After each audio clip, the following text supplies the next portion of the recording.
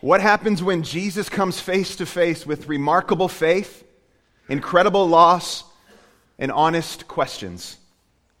Well, Luke 7 presents all three, and in it we're given this clear pattern of Jesus meeting people right where they are, in places of desperation, in places of pain, in places of doubt. Jesus is still doing it, you know. He's still meeting us right where we are. And I've been trusting him all week to do that specifically through Luke 7. So before we jump into this text, let's pray. Father, would you meet us there? Would you meet us here? Through your Son, would you help us to see that you're still doing this, meeting us where we are? Lord, you know it's been my prayer that you'd meet, Lord, my friends who gather today in a place of desperation, who are in a place of desperation, that you'd meet them there. Who are in a place of incredible loss that no one can feel, no one can understand but you, that you'd meet them there. And that those who are struggling with questions and doubts, that you'd meet them there. That none of this takes you by surprise, and that none of this is too big for you. Father, meet us in our places of desperation, pain, and doubt, we pray. Help us to see that you're there. In Christ's name, amen. Let's read Luke chapter 7. After he had finished all his sayings in the hearing of the people, he entered Capernaum. Now a centurion had a servant who was sick and at the point of death, who was highly valued by him.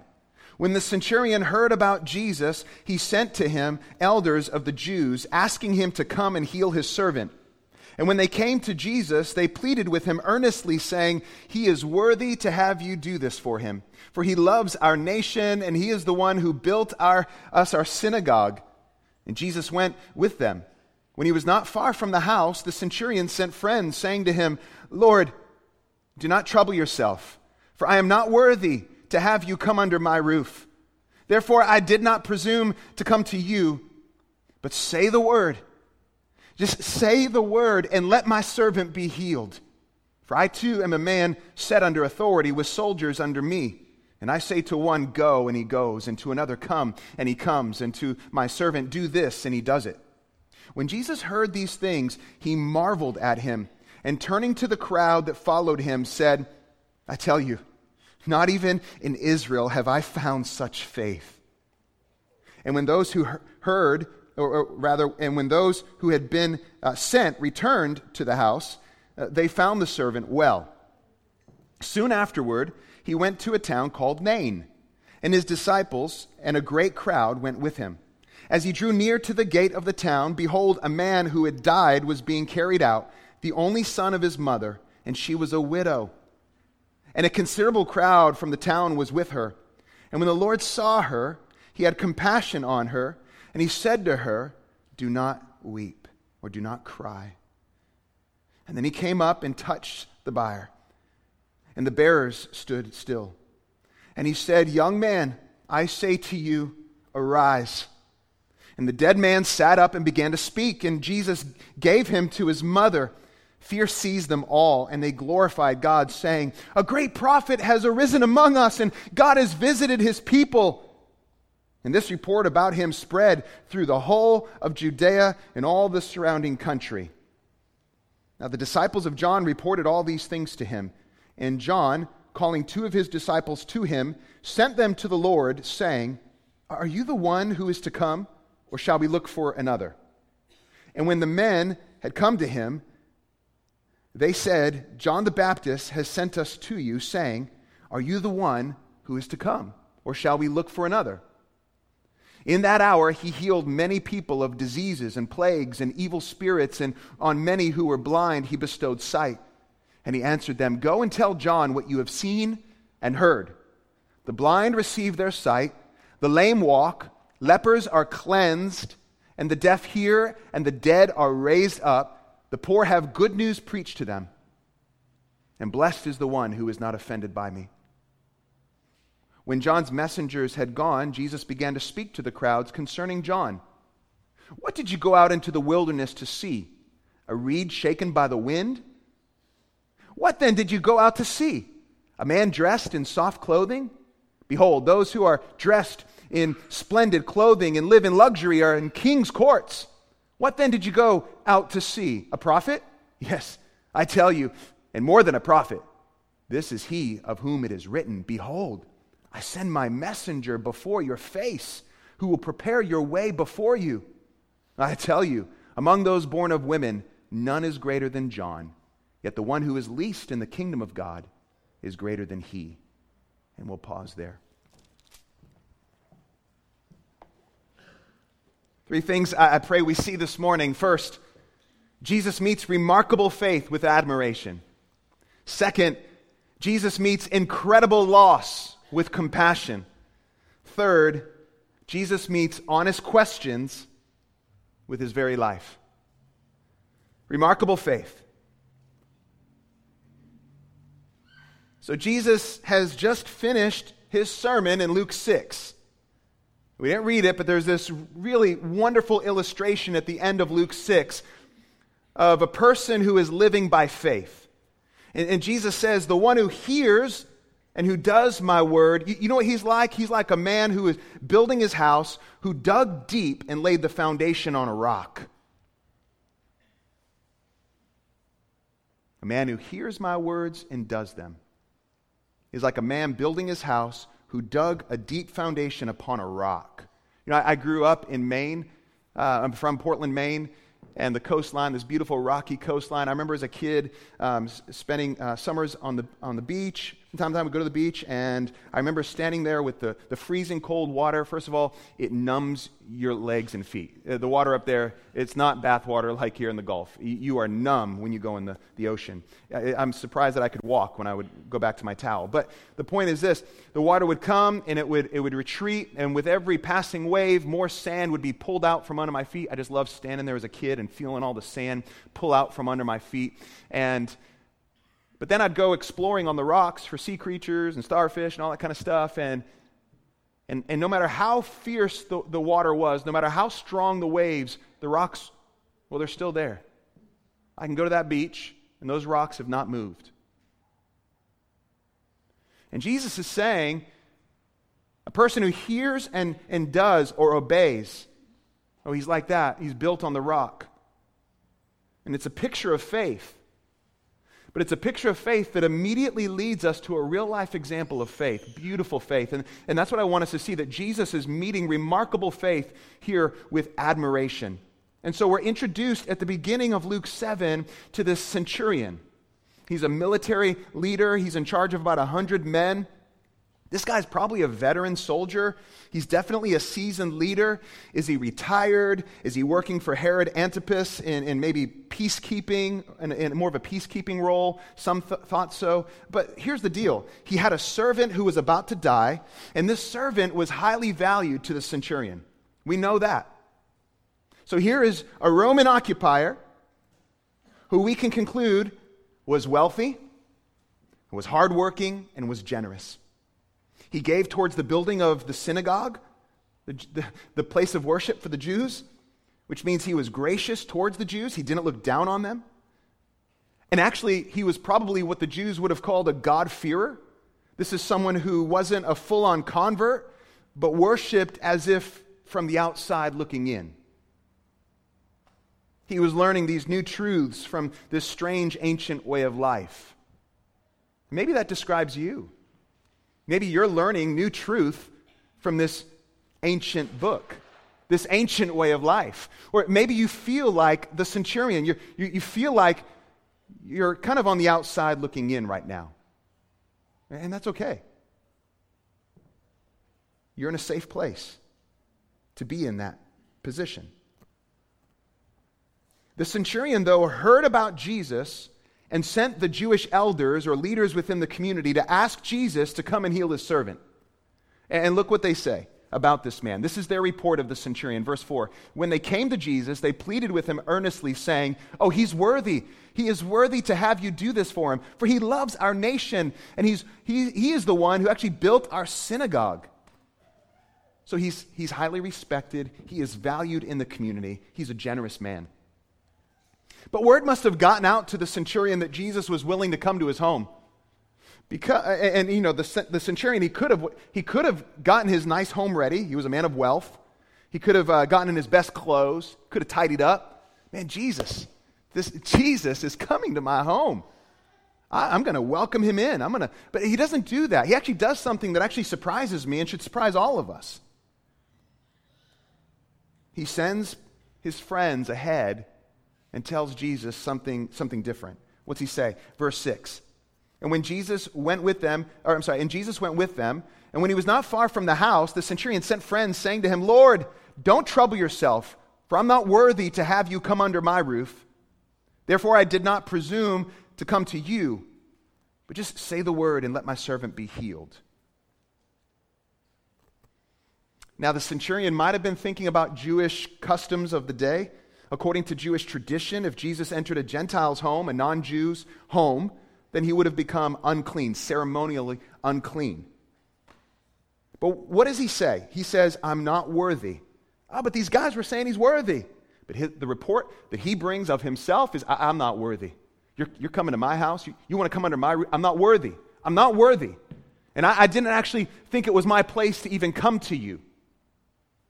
But just say the word. Essentially, he's saying, here's what I know. I know what it is to be under authority. I know what it is to have authority. So just say the word. Say it, and my servant will be healed. Have you ever been told that you could do something or have access or authority to be somewhere because someone else said so? I mean, as kids, we get that. We can stay up an hour later because mom and dad said so. And kids are all proud of that. Like, yeah, 10 o'clock. Or what about a backstage pass? You're at a concert, and all the little people are, in the grass, but no, you got the backstage pass, or whatever. You know what I'm saying? You go to a special event and you've got front row seats or whatever it is. You've got authority to be there, but it's not because it's you. It's someone else has given you that right or that authority to do or to be where you are. The centurion understood authority. And the truth is, we really push against authority all the time. We don't like to admit that there's actually authority over us. And this can be a real struggle when contemplating whether or not you're going to embrace Jesus as king. Authority in our mind might mean restrictions. The boundary lines have been drawn for us. Maybe our lives feel fenced in. But I got a question. What if the one who held and holds all authority, the one who drew the boundary lines, did it out of love for us? I believe he did. What if he did it for our good? Jesus was amazed at this man's faith. He marveled. He was actually astonished. And usually people are amazed at Jesus' actions, but it's the opposite. Jesus is amazed. He's astonished at this man's remarkable faith. It was remarkable faith. Jesus admired it so much that he turns to the crowds and he says, I've not found this kind of faith in all of Israel. Whoa. Wait a minute. A foreigner? A Roman occupier? A person who is really in every way on the outside looking in? That's your model of faith, Jesus? Isn't there a better example for us to follow? So let's rewind this scene a little bit and look at it again. What exactly did this man do to exhibit faith worthy enough for Jesus to hold up and point to and say, I haven't found faith like this in all of Israel? What did he do? Because Jesus is admiring this man's faith. He's commending it as something not before seen. So I think the centurion was thinking this. I think this is what's beautiful to Jesus and what Jesus admires. If Jesus is the King of the world, if he is Messiah, the promised Savior and deliverer and rescuer, then he holds all authority. And if he holds all authority, then I know that this act of healing my servant is nothing to him, and all he has to do is say the word. Jesus never entered the centurion's home. They actually never met, as far as we know. And so the centurion is actually exercising the same faith that you and I are called to. I've not seen Jesus physically.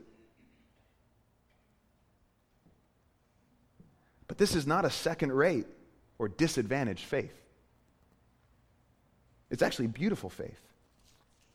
John chapter 20, I want to read, starting in verse 26. This is Jesus' encounter with the disciple Thomas. After Jesus resurrected from the dead, verse 26 of John chapter 20 says, 8 days later, his disciples were inside again, and Thomas was with them. Although the doors were locked, Jesus came and stood among them. And he said, "Peace be with you." And then he said to Thomas, "Put your finger here and see my hands. And put out your hand and place it in my side. Do not disbelieve, but believe." And Thomas answered him, "My Lord and my God."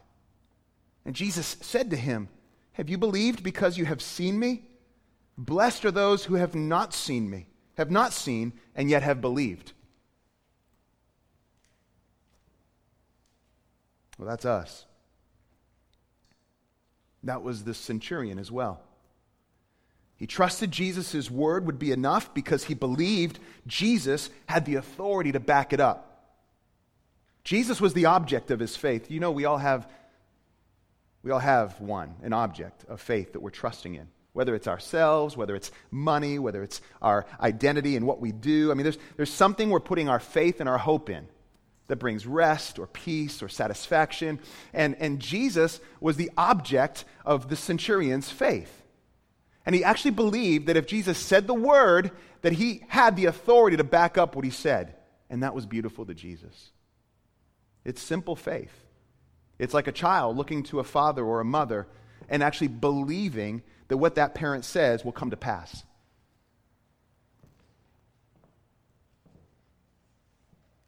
So Jesus met this centurion in a place of desperation, and he met his servant at the point of death. So Jesus meets this remarkable faith with admiration, and that centurion, you know, he would never have said something like, "Well, what I'm doing today is remarkable. It's just fantastic faith. And I'm going to go down in the Bible as this picture of beautiful faith, of one that Jesus admired." The centurion wouldn't have thought that at all. Actually, he had this humble confidence. That's what he had. This humble confidence that felt unremarkable in the moment. But it looks to Jesus. And that's what makes it truly remarkable. Say the word is what he said. Say the word. You've got the authority to do this, and your word will be enough. So this unnamed centurion remains a model for us today, an example to follow. Say the word. Say the word. I'm trusting your word and the authority you have to back up what you say. And we're doing that today. The second meeting that Jesus has in Luke 7 is that he meets incredible loss with compassion. And I want you to put yourself there, if you can. Put yourself on the streets of Nain. Imagine yourself as part of this large crowd falling behind a widow. It's a hot day, dust is kicking up all around. You hear people crying. There's a heaviness in the air. There is serious grief. This woman's husband had died not long before, and now you're with the crowd heading to the gravesite to lay her only son in the same tomb as her husband. So death is common, but this? You ever gone to a funeral and you're just like, man, this person was way too young. And there's nothing more heartbreaking than a parent having to bury their own child.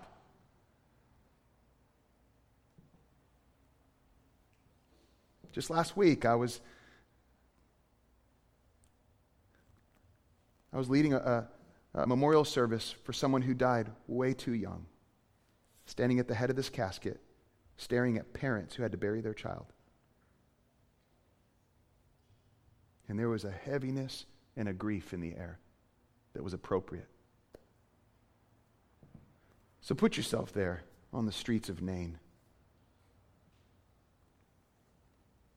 Procession is led by the group of men carrying the body. in an open casket, more like a plank. So the body is laid on this plank, an open casket. It's wrapped. Spices would have been put on him to help with the stench. He would have died not long ago. You had to put him in the grave soon. Now, as you leave the city, you see this great crowd coming your way, led by Jesus, led by this great teacher, this great prophet, this great healer that you've heard about, by Jesus. So there's this great crowd following the widow and this great crowd that's following Jesus, and they meet. They meet just coming out of the gate of Nain. And here's what it says in verse 13. When the Lord saw her. Now, when I saw that, I had to pause. It says he saw her. Now, what might seem insignificant to us at first, I want us to see the value behind it. His total attention is on her. Not the disciples, not the crowds, not the bearers. All that fades into the background for Jesus. He sees the widow. He sees the widow in her brokenness. He saw her in the midst of incredible loss and pain and hopelessness and grief. And this woman's world had come to a screeching halt. It had stopped. This woman, after she buries her only son, would go back to town destitute. No one there to provide for her daily needs. Her husband had died, and now her only son, her only means of provision, she would be alone. But he saw her. And it says he had compassion on her.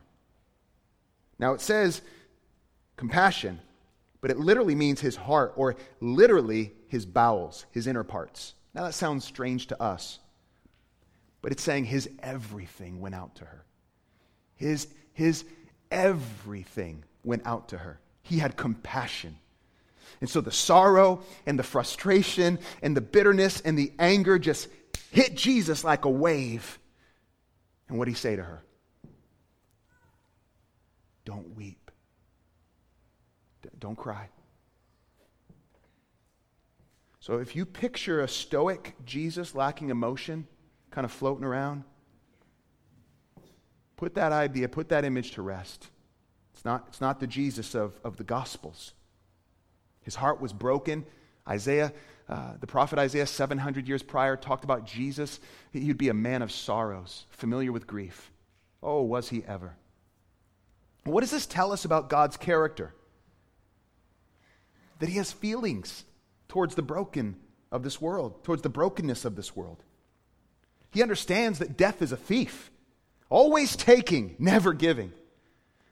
I want you to know, church, listen, a day is coming, and this is hard for me to communicate, but a day is coming when death will take what you love, and the loss will be indescribable. Indescribable.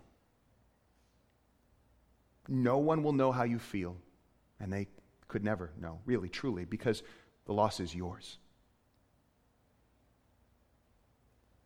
But Jesus will. He will know how you feel. Here he sees this woman in her pain, and he cares for her. His heart breaks. His compassion for you, church, is so deep that he gave his everything through death so that death would not have the final say. How did he do it? Through the cross. So here Jesus does the unthinkable. He touches that plank that the dead body is on. Won't he become ceremonially unclean? What is this rabbi doing, touching something that a corpse is on? And then he speaks to the dead man. Young man, I say to you, one word, what's he say? Arise. Arise. And so the voice of the one with all authority, we're hearing the voice of the one with all authority speaking to a dead man, and this man had no choice in the matter. He sat up. And then he starts to talk. No idea what this man was saying. Like, I don't know. What was he saying? I don't know. We're not told. But the boy is given back to his mom. Imagine the response of mom. I mean, just ecstatic. Just like, whoa. Just the crowd goes wild. Fear grips them, but then they start to praise God. What was robbed of her through death, what death stole, Jesus gave it back. Jesus gave him back. So Jesus met this indescribable loss with compassion. So first we have this servant on the verge of death, and the centurion just says, man, just say the word. I know he'll be made well. And then here a man has died, and his mom spoke to Jesus, not with words, but with tears. And Jesus is the one who says one word, arise. So what could possibly be the point of all of this, of these two stories back to back being delivered to us here in 2020? Why are we given these points?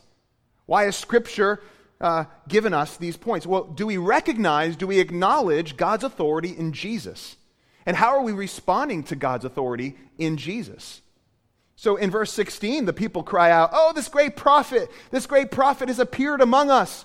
God has visited his people. In other words, what are they saying? They're saying, God has come near to save and to rescue us.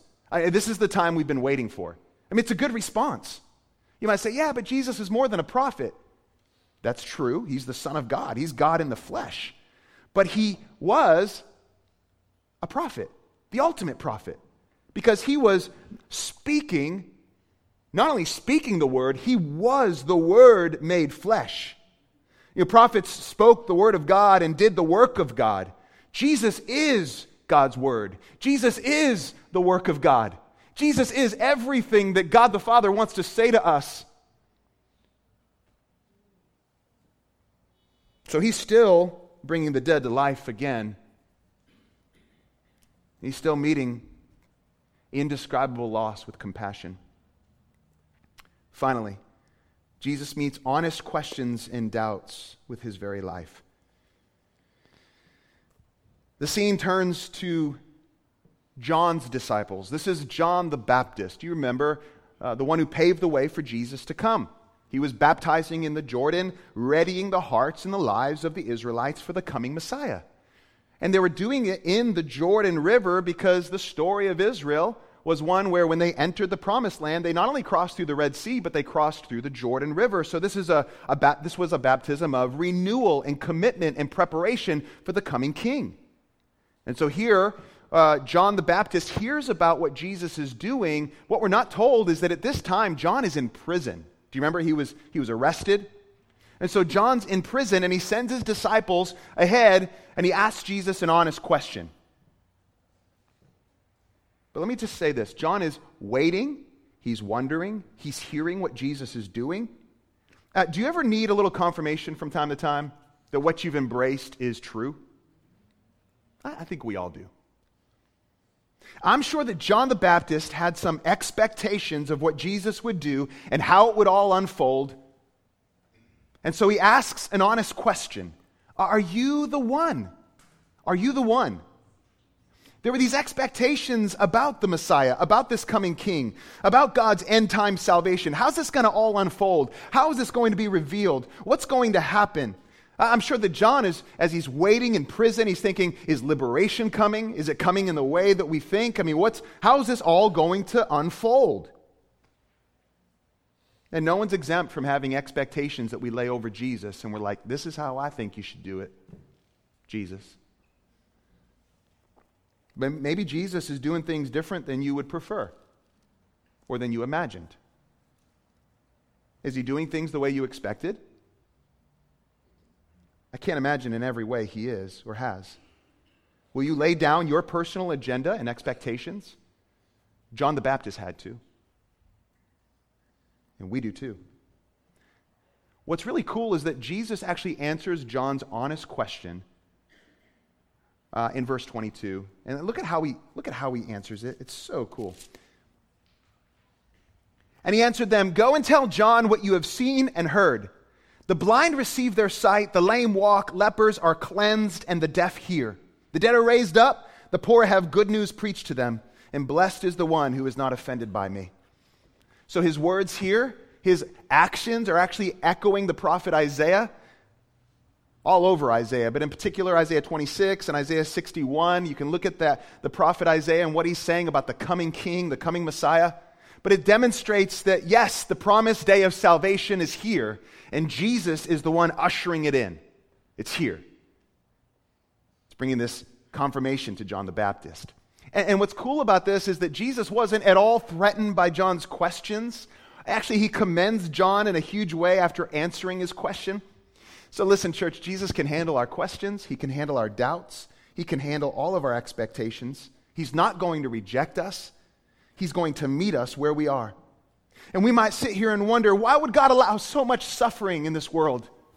Honest question. Jesus answers it with his life, just as he did John. He answered John's greatest question with his very life, his actions.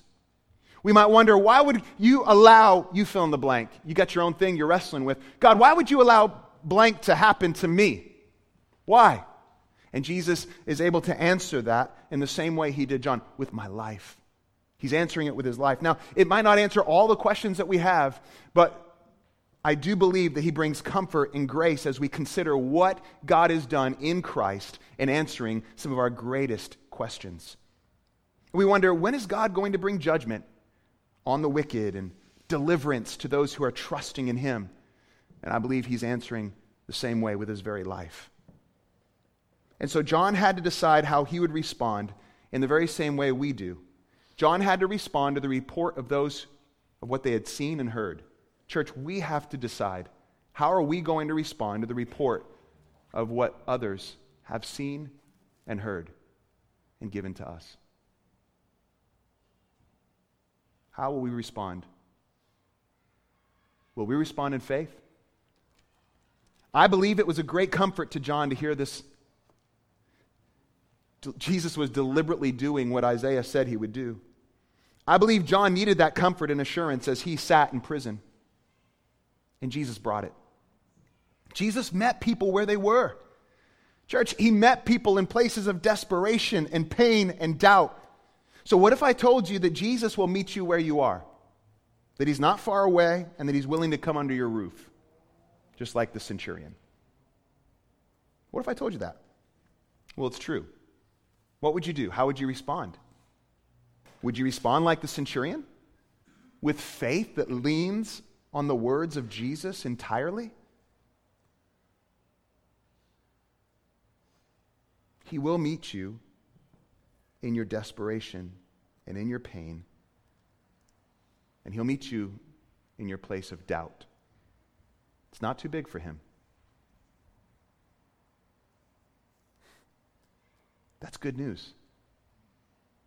That's really good news. Let's pray. Father, we thank you so much for the gift of your Son, Jesus.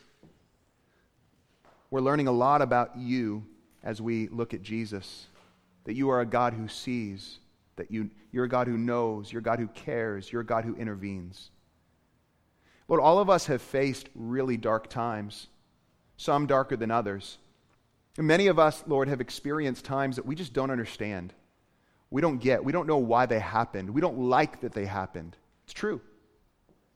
And Lord, I thank you that we can come to you and even express that to you. But Lord, my prayer is that you would remind all of us, regardless of the experiences that we've had, that you'd help us to see Jesus in such a way that we would see that Jesus is your answer to our suffering and to our greatest need. And that Jesus is still willing to meet us, and you are meeting us through your Son in places of desperation, in places of incredible loss that no one else can meet us in. So help us to see that and believe it, and to Lord, respond to it with faith, to trust you in the midst of it. We ask these things in Jesus' name. Amen.